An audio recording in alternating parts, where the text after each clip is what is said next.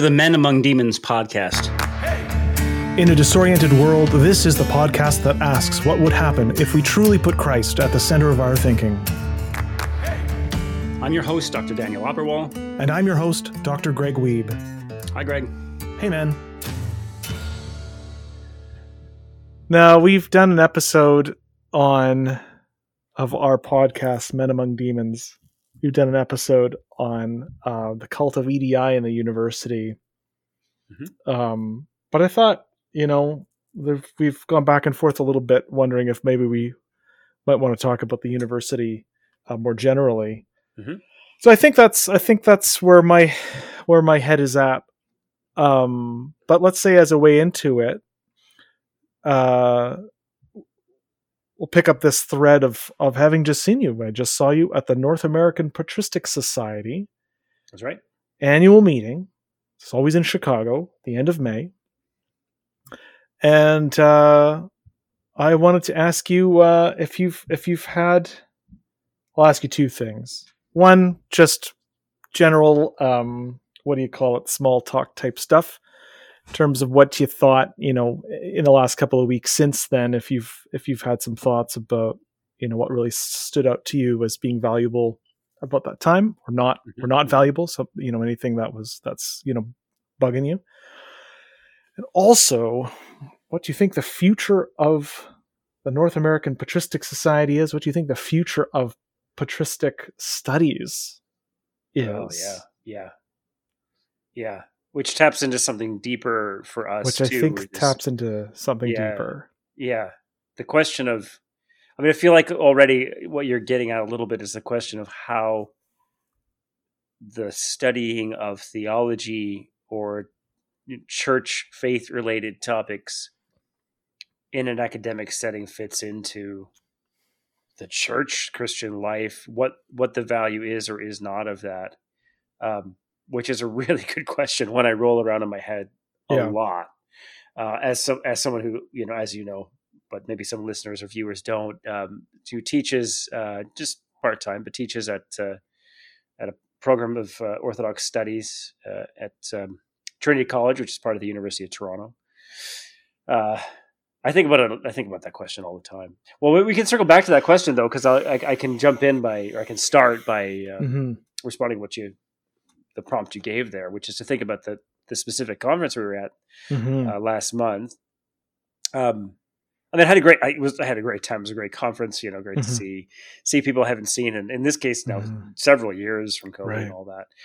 But yeah, I think you said near the end that it was maybe the best one ever in terms of our experience. And, after you said that, I've been reflecting on it since coming home and thinking, I really think it was.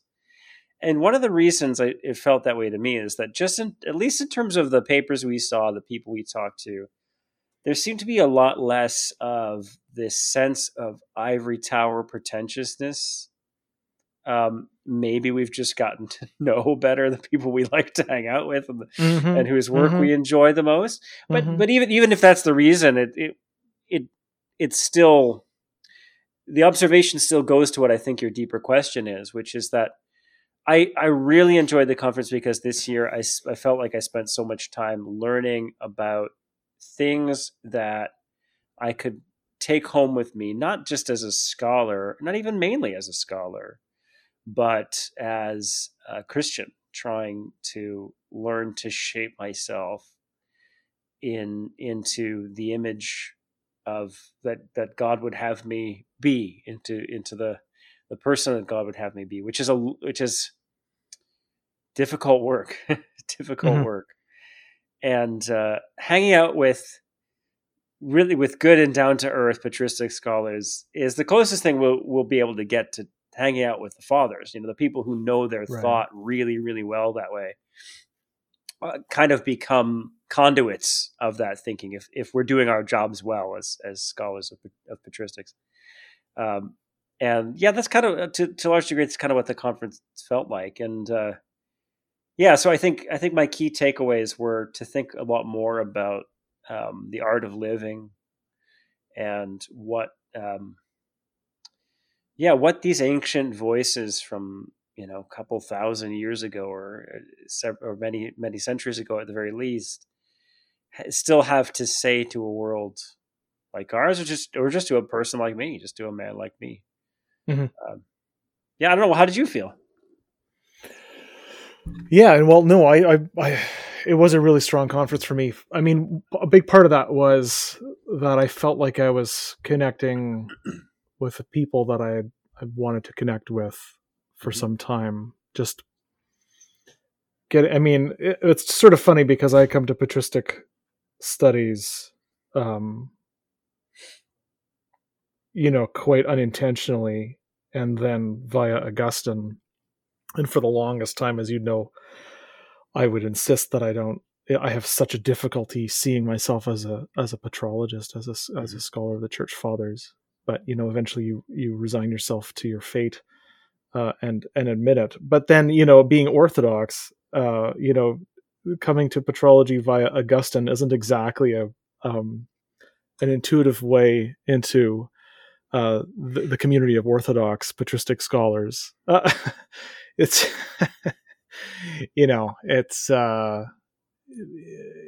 it's hard to make connections. There aren't a lot of intuitive connections. Most of the guys I want to connect with there, most of the scholars I want to connect with there, are working on Maximus and so forth. So it's taken some time to get into that, and I felt like I was starting to finally make some solid connections, and maybe even establish start doing things that might allow me to be taken somewhat seriously, which would be nice. book on Oxford Press isn't enough for you, eh, Greg? What's that? A book on Oxford University Press isn't enough for you, eh? It wasn't there. It wasn't. There was no copy of my book at that conference. I'll have to say that was really disappointing. It was kind of heartbreaking. I was looking forward to it, to see, my book at the bookseller. Sorry, man. That was a tough one. But anyways, the other thing I was, and I said, obviously, some aspects of this conversation we're going to repeat from our own private conversations now that we're recording. But one of the things that struck me was that there was a sense, it felt like to me, that there was less pretending that the problem that the problems weren't there. The problems of the modern university. Problems of the modern university. And when you're talking about what you value from the North American Patristic Society annual meeting, I can't help but think those are the things I value as well. There's a real spiritual value to it. And that's really why I did my doctoral work is because I found that, doing this, trying to do this rigorous academic study was what wound up being of such, a movement of such spiritual growth. Yeah. That was the true importance of it. But you can't help but notice that that's obviously tangential to the what you can have is what the stated aims of NAPS can be, right? You can't have it doesn't really work to have their stated aims to be spiritual ends, the spiritual ends of the members of the society. That doesn't really make sense, even if it's not uncommon, because there's going to be there are all sorts of Christians who are doing exactly what you're doing, and are there for spiritual benefit in addition to professional benefits. Nevertheless, it is a professional society. Mm-hmm. Scholarly society, it's a scholarly society, and formally speaking, a secular organization. That's right. One doesn't need. It is the case that the vast majority of people who study early Christian literature are Christian of one stripe or another. They are most often Catholic or Orthodox, and a decent sprinkling of Anglicans as well, or Episcopalians, and then a few Protestants. But it is the organization, and I kind of bring this up because I think it's significant to the broader question you're after, because officially speaking, it's a secular organization. Anyone can be a member. That's right. Anyone can give a paper. Yep. And Well, and isn't that interesting? I mean, because it's a little microcosm of what so many scholars like us are doing at institutions that, formally speaking, are secular.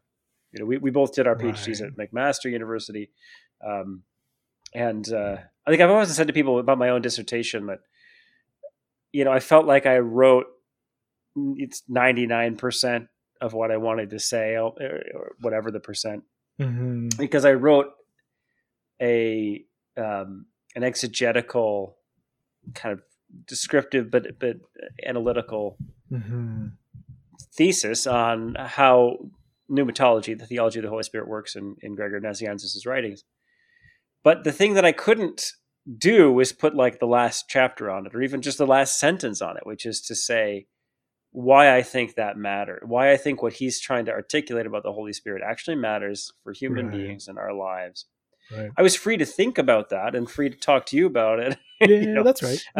And even in a place like the North American Patristic Society, we often have those conversations because you quickly find out that other people are people of faith, and they're very happy to talk about it, and we can do that. But it's interesting to be located in a secular institution and to turn in that thesis where there is no last chapter except in my head, and there's a little bit of a game being played, isn't there, when we do that?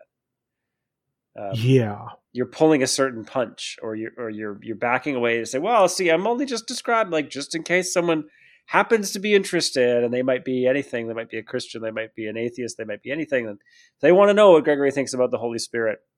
Now they'll know more from my thesis. Yeah, all of that's true, but like, it's funny, you gotta kind of stop there at a secular institution, and not necessarily at a confessional institutions are a bit different, and sometimes you can go that extra step. But although it's that's a mixed blessing. Even there, exactly. Because like the discipline of having to make your arguments exegetically and not because my instinct for all those years of study, my instinct would have absolutely been to do something, something like fideism, and pull that. And just take the shortcut, but the discipline of having to articulate an argument and argue within a secular setting, I found really beneficial for honing my arguments. But it is, but it's not simple because if you don't have that end, if then you are missing something, and which continues to be sort of my point. In my work about Augustine, like if you're not getting just how important the church is as a solution to the problem of demons or whatever other issue that you're exploring in his work, if you don't get that the point is to go to church, to worship God, to unite yourself to Christ, to be filled with the Holy Spirit, if you don't get that that's the point, then there's something fundamental you're not understanding about it. You think of him as a political thinker, if you're thinking of him in these different ways as a philosopher or whatever, then you're not understanding.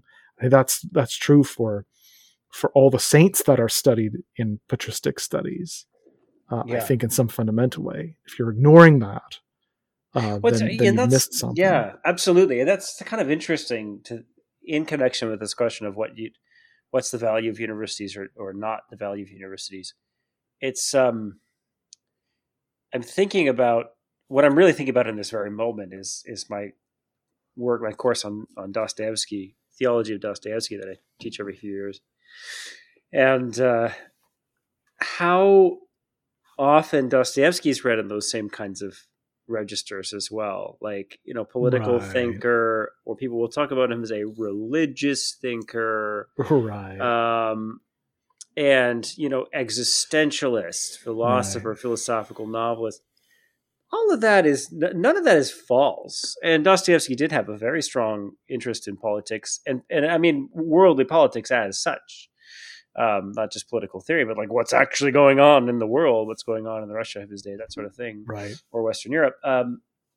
So like none of that is untrue. But I keep running into this sense that like studying it, when we take a Dostoevsky or a St. Augustine or a lot of thinkers and kind of put them into under that secular microscope, a lot of important things come out.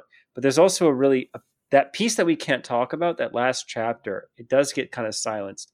Like the bottom line is, if you do not get that Fyodor Dostoevsky is a person of profound and sincere faith in Jesus Christ, and that he thinks you should be too, then you don't get his great novels.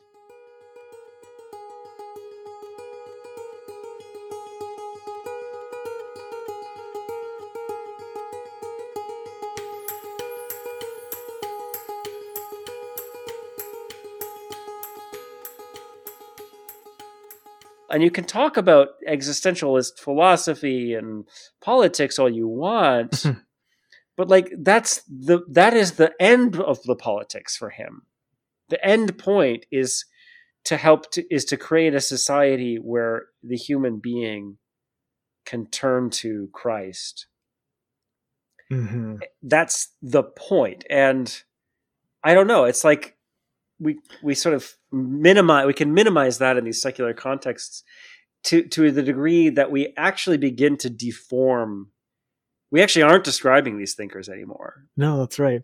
I think that second part that you said, that not only that he's a devout Christian, but that you should be too. Like that in the literature, that's what he thinks. There's an attempt. Yes, there's an evangelical claim there. There's a claim about it's not just about his true nature, it's about your true nature. That because even if you grant the first, which you can do to some significant extent in scholarship, you can't quite do the second. Except at the at a sort of a distance, a remove of analysis. Right? Augustine thinks that you should be a Christian. Well, yes, indeed. Right, but to understand him, he needs, it's not just Augustine thinks I should be a Christian. Yep. Me personally. Right? Like that's the claim. The claim is that my nature is something less than complete unless I find it and determine it in Christ. He's right. Which is another piece. It's another thing we can't say, right? We can't say in the secular right. Yeah, and he's right. That's right. And that's what I've often told people would have been the last sentence of my thesis if I could have written it. And he's right. And he's right. Gregory, this is what Gregory thinks of the Holy Spirit. 80,000 words on that. Yeah. And three words I couldn't write. The very end, and he's right. And he's right. And that's interesting. I mean, but you kind of point to the value of putting these things under that microscope, and I agree with you. It's not without value. Being in a completely confessional place can sometimes sap us of the rigor of the putting us through our paces to make the case, to prove the point, to take the evidence. And, a case like someone like St. Augustine, you can get inside a certain echo chamber. And these days among Orthodox Christians, it's so easy to just throw rocks at St. Augustine.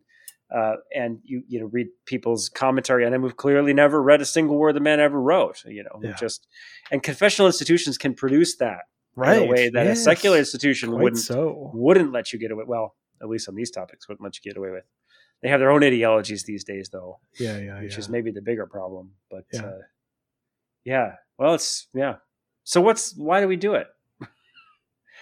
I feel like you were after something bigger about the modern university in this conversation. Yeah, but I think it has to do with this, or with what was rattling around in my head earlier.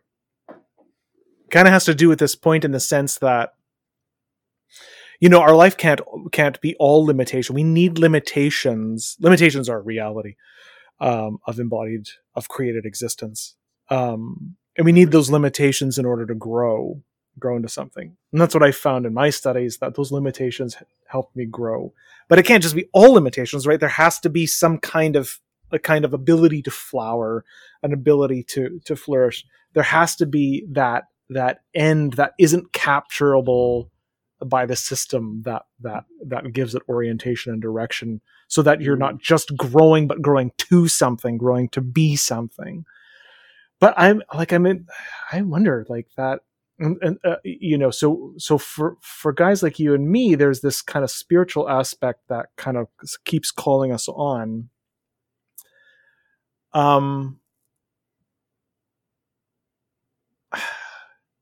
But in a certain sense, I wonder if like the scholarship as a whole winds up being a bit like that patristic scholarship. Like it is a kind of excessive flourish. Like if there's,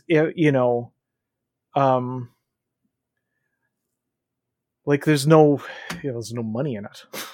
There's no money in it. There's no right. So I think that's actually not a bad segue to this other elephant in the room, which is that what is going on with universities as social institutions? What are they doing anymore?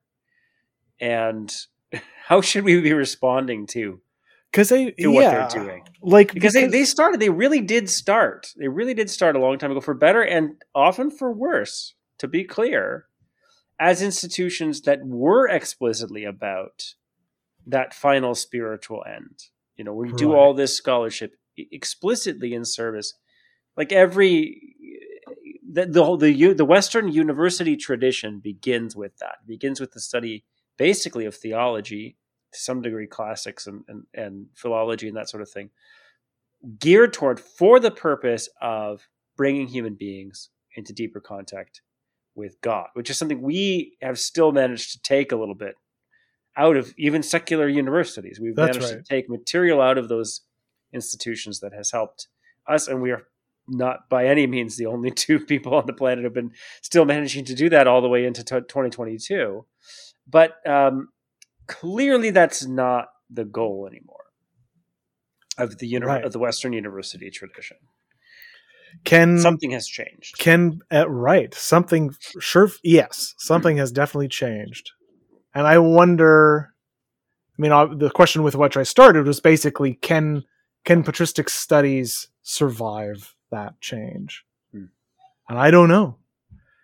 Like, there's a certain logic to the idea that if universities aren't cultivating people who are capable of making contributions to society, some meaningful contributions to society, then what's their point?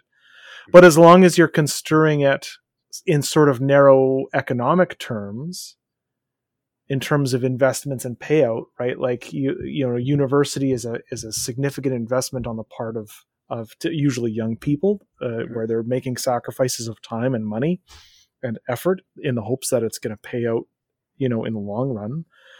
But what if there are some, like,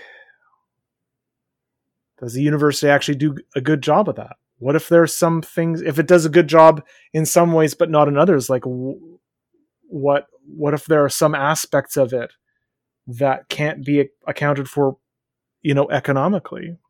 What if, what if there are some things that you study that'll just never make you money? Yeah. Well, are we capable as a society of keeping people fed who are doing work that really does have no economic sort of benefit anymore? Direct, or at least kind of indirect. I mean, certainly the work we do, and anyone in humanities would be under the same kind of situation. It's not just theology or something, or church history or religious studies. Anyone in the humanities really is. It's not. It's like, it's true. Like, there's no classicists don't contribute anything. There's been these arguments historically that, we teach the people the critical thinking skills or the writing skills that they'll need, and that's all just almost completely nonsense. Like, we know, right? There's a little bit there, but like, it's very, very, very tangential to. But it's interesting to me that, historically speaking, that the humanities in the second half of the 20th century anyway got on the bandwagon of kind of agreeing and saying that, universities are about money, and they're about making employable people, and they're about monetizable research and that sort of thing. And the humanities were sort of willing to get on that and then try to make the case that, hey, well, we do a lot for that. When that's basically BS. And it's starting to seem like people are noticing that emperor has no clothes on. And that you now have these very large institutions that cost people a ton of money, governments and students. And what they're doing is not what this society seems to want to get out of them. So, what are we going to do? It's a bit of a pickle. Is it? I mean, is it a pickle? Maybe it's not a bad thing. I mean, I think in our question always on this show is like, what would happen if we put Christ at the center of our thinking? Is it something we should be concerned about to see these large secular universities starting to, to not really struggle yet? I don't think that's not actually quite happening yet, but starting to be a little worried about certain kinds of trends and basically starting to really bite their nails. The little ones are worried, man. Yeah. The littler ones are that I'm working at. They're worried. Yep, absolutely. Yep. Is it a bad thing though? I mean, I think to answer that question, we have to ask the question of what the value of universities is in our world. Yeah, and if we see any value in it, as men among demons. Can theology be studied? Like, is it sustainable to study in this climate in the university such as it is right now, or do you need, or as long as the general sense is, you're needing to train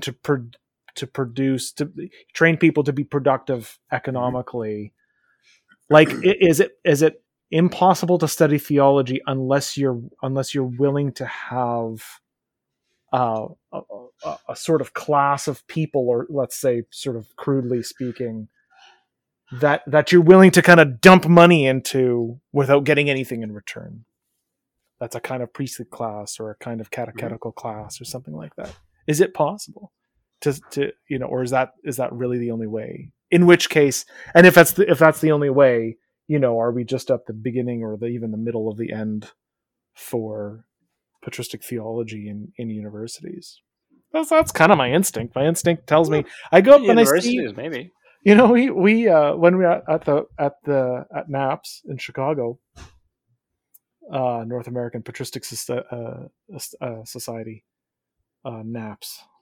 They're thinking they're continue to have a conversation about whether they should change the name. Going on for years. Instead of patristics, it's late antiquity, which of course would be a disaster for NAPS.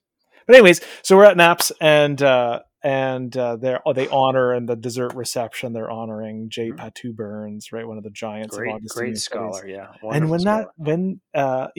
like, super helpful, very generous personally, as far as I can tell. Yeah, real bright, good reader of Augustine, the whole truly bit. Right? kind man. Yeah. And like, when he's up there talking, I'm like, things are different than we were. I'm like, he's looking old. As we're all gonna, we're all tending in that direction. Yeah. But he's looking older than he did a few years ago, and I'm thinking, things are pretty different from when he was, young in this society, or the society was just starting. And like, it's just, you just wonder if it has a future, how much of a future it has, or is it the case that the time of academic study, this sort of academic, modern, secular university academic study of patristic theology, is coming to an end, and we're going to have to shift the ground of how it gets preserved, how it gets taught, because it's not going away. People like you and me and others who care about the fathers are going to continue to figure out ways to keep this alive. That's what we're going to keep caring. Absolutely. I mean, and a great scholar like Patou Burns is maybe in his twilight years, and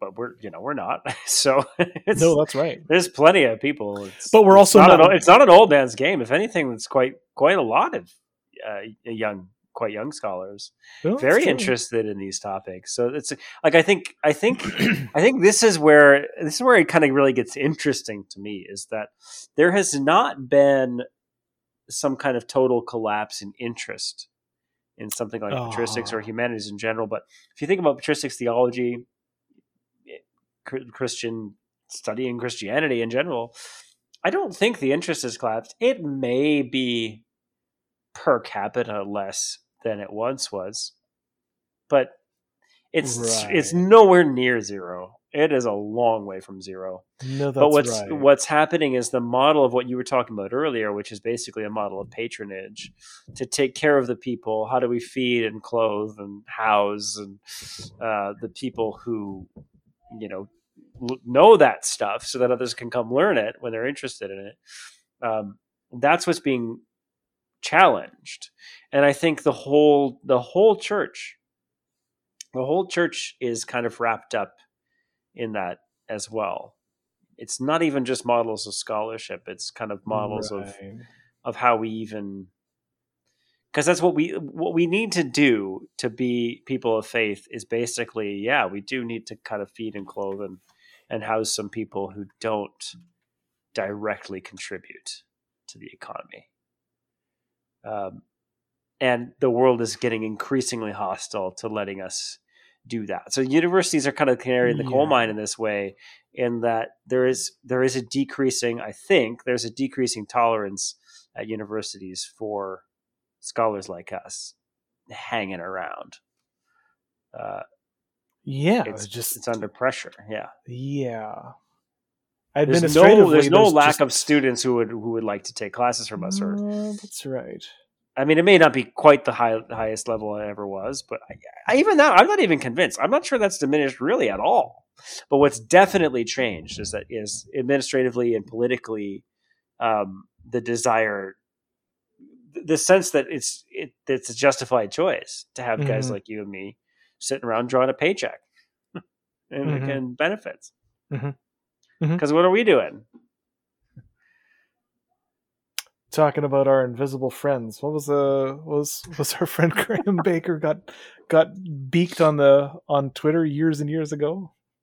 PhD in invisible friends. I don't think I heard that one. No. That's hilarious. Yeah, he's doing. Yeah, someone saw that he was doing a PhD in religious studies and mocked him as doing a PhD in invisible friends, which of course he thought was brilliant. Well, Absolutely, it's brilliant absolutely brilliant. as a barb. It's quite So he ingenious. stuck it on his Twitter bio. I don't know if it's still there.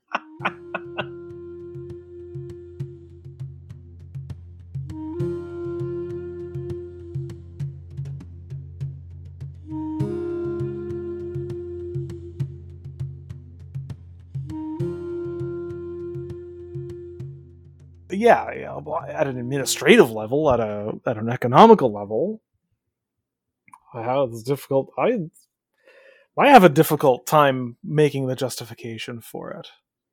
Yeah. I mean, what's ironic is that my sense is that everything we think is greatest about our lives right now came as an indirect fruit of conditions created by valuing God above all things. Right.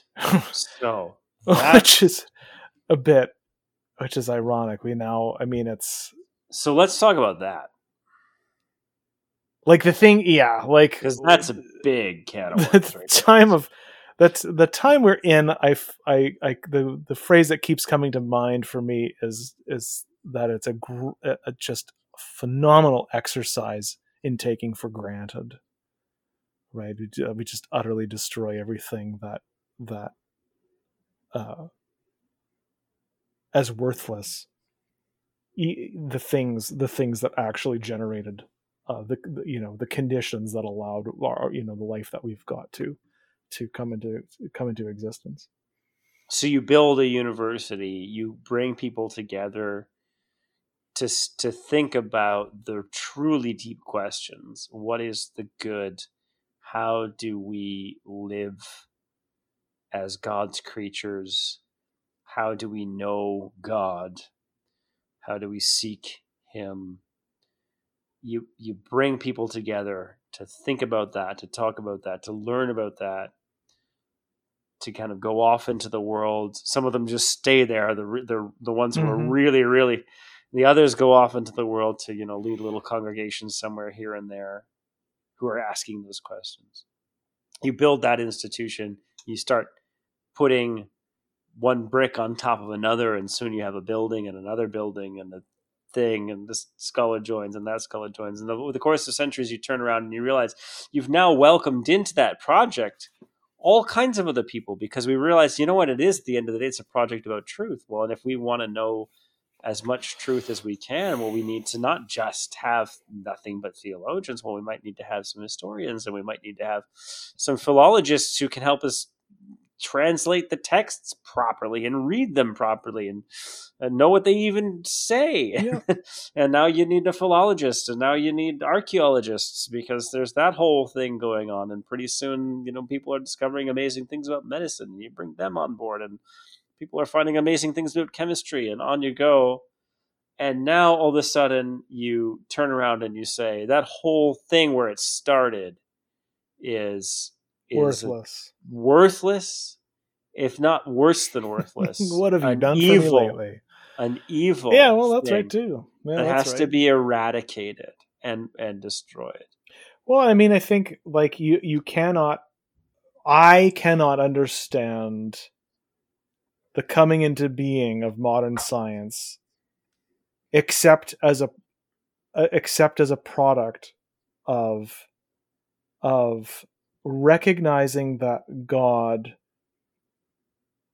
has created so thoroughly, so unmagically, as it were, that the logic of creation so fully participates in the Logos that creation itself has order to such depths that you could never exhaust your search for the depths of order in creation. Yep. And the possibility of science is only possible when you realize that God has created with such integrity that you can even set aside the question of God and just look at creation and have endless things to find. Yep. Right? Endless things to search for. Right? And that's to set aside all sorts, like you could think about this in virtually any way you wanted. Right? All the what we think of architectural culture, all the buildings we think of as most beautiful and most archetypal for what we think of as good buildings, beautiful buildings, come out of a culture that builds beautiful things to the glory of God, right? Or hospitals, right? That it's just valuable because of the glory of God to care for those who are sick, even if you put yourself at risk, put yourself in harm's way. That it's just worth doing all of those things.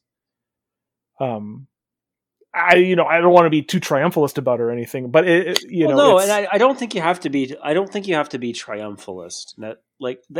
Being triumphalist about it is a bad thing to be, because the damage that Christians have done in the name of Christ, in the name of the church, to the world is absolutely manifest, and it continues to happen. It happens all the time. It's happened to me, right? It's not that it's not the case that I've had nothing but amazing and wonderful experiences with Christians, and I'm not an especially vulnerable person. Right?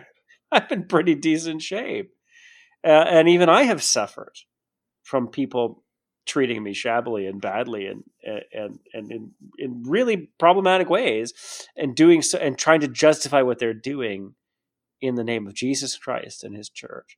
That's happened to me, to say nothing about people who have really, really suffered. And there are a lot of such people, through processes like colonialism everything that happened at the residential schools and these sorts of things. This is not good stuff. It's really bad, very, very, very bad. But that's the whole challenge of wrangling through those kinds of things. Is if you're a serious person, if you're interested in the truth, you cannot essentialize Christianity to that either. Right. Was the Catholic Church and the Anglican Church, were they involved in the creating, the opening, and the operating of residential schools in Canada and the United States too? But we're here in Canada. Yes. Is that something we should be triumphalist about? I don't think so. I think it's pretty bad. Were they also at the same time opening the hospitals, a huge percentage of the hospitals that we all still rely on to this day, also in the name of Christ? Yeah, they were. Mm-hmm. They were. And that's like, sometimes I look at this society around me and I just want to grab everybody and say, you just aren't going to be able to make it simple. Right. But you're going to do tremendous amounts of damage if you try to say it's only this one thing. That the whole legacy of Catholicism in Canada is just residential schools and sexual abuse, both of which are realities of the legacy of Catholicism in Canada and Anglicanism. Right. And the Orthodox Church, I mean, we don't get a pass either. We're such a tiny minority in Canada. We could look at what the Church of Russia is up to right now. We've got plenty of pockmarks. Like, you cannot essentialize things to that. You can't do it. It's not that simple.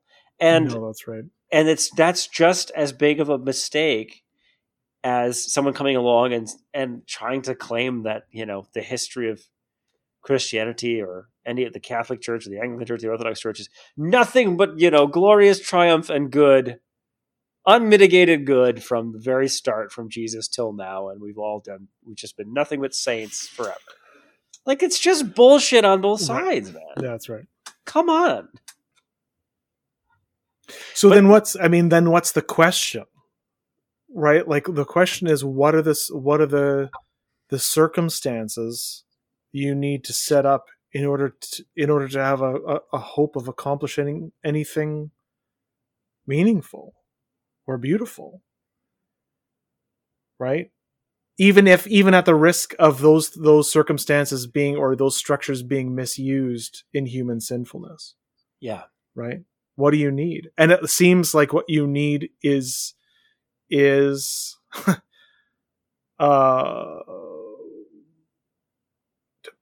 set up structures for the glory of God, even if it doesn't make you any money. Even if it doesn't, yeah, right. Even if it doesn't make you any money, even if there's risk of misusing them, even if human sinfulness, never ceases to find ways of using beautiful things for destructive ends.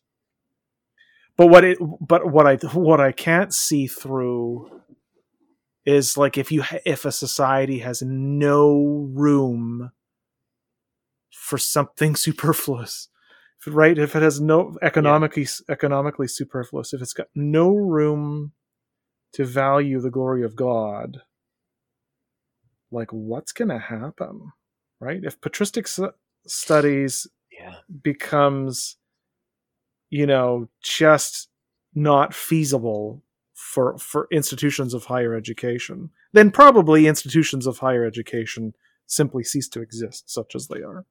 And maybe that'll happen. Well, you're already seeing that, which is interesting. But it's... what I was just thinking as you were talking there, this is an experiment that has never been tried.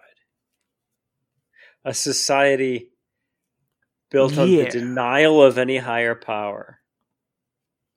The denial that there's anything beyond just stuff, material stuff, bumping into other stuff.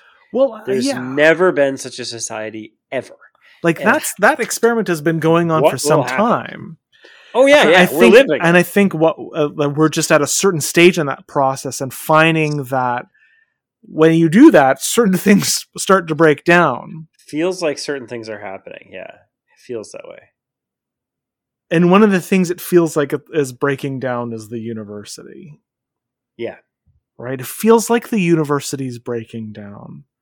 And I think it's because within the university, divinity, classics, language, humanities, those things, we just can't figure out what the value is.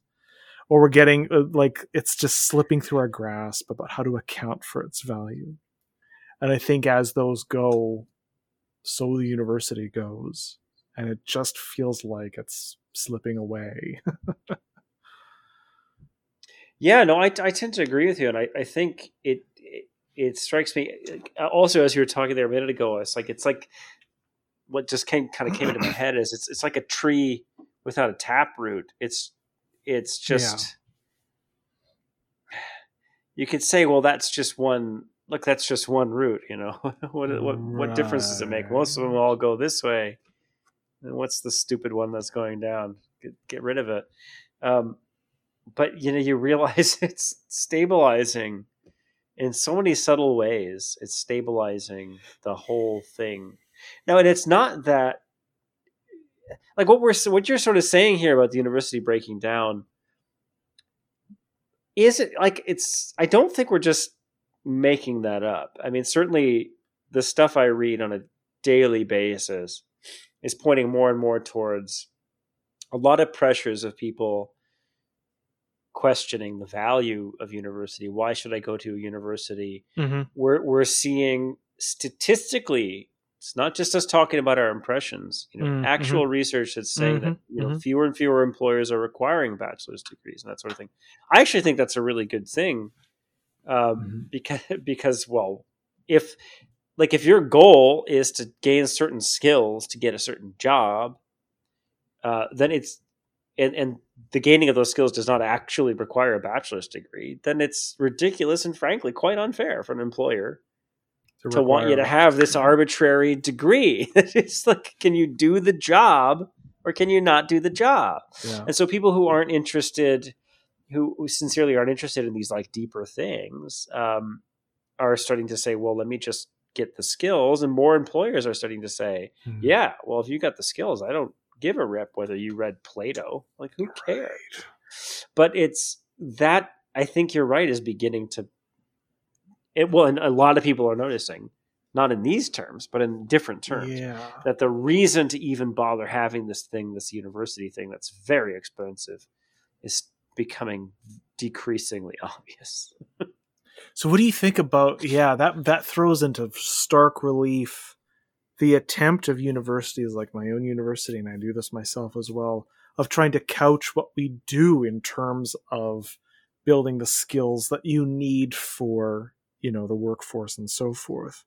Like, in a certain sense, you need to make those arguments in order to survive in the short term, but do they not in the mid to long term only wind up hastening, like, your own demise? Because the more you couch, the more you accept the terms of building competency for the workforce, do you not just set yourself up for an examination, set yourself up for a test that when society turns back and says, well, if what you're doing is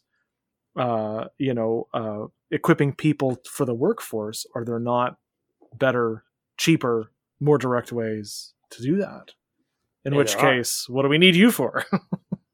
Are you not just accepting the terms that will wind up being the terms of your own dissolution? Yeah.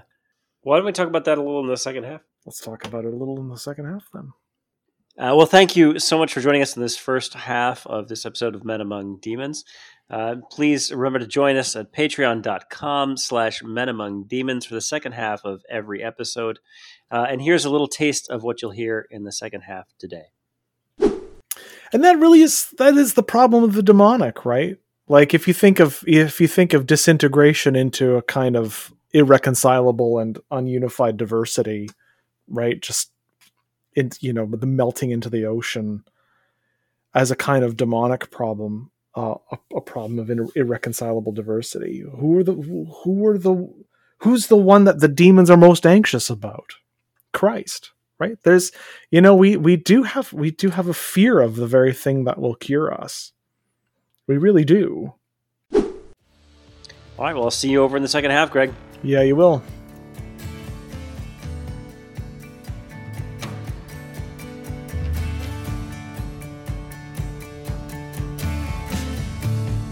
Your support makes this podcast possible. Find us on Patreon at patreon.com/menamongdemons for exclusive content and to join the conversation.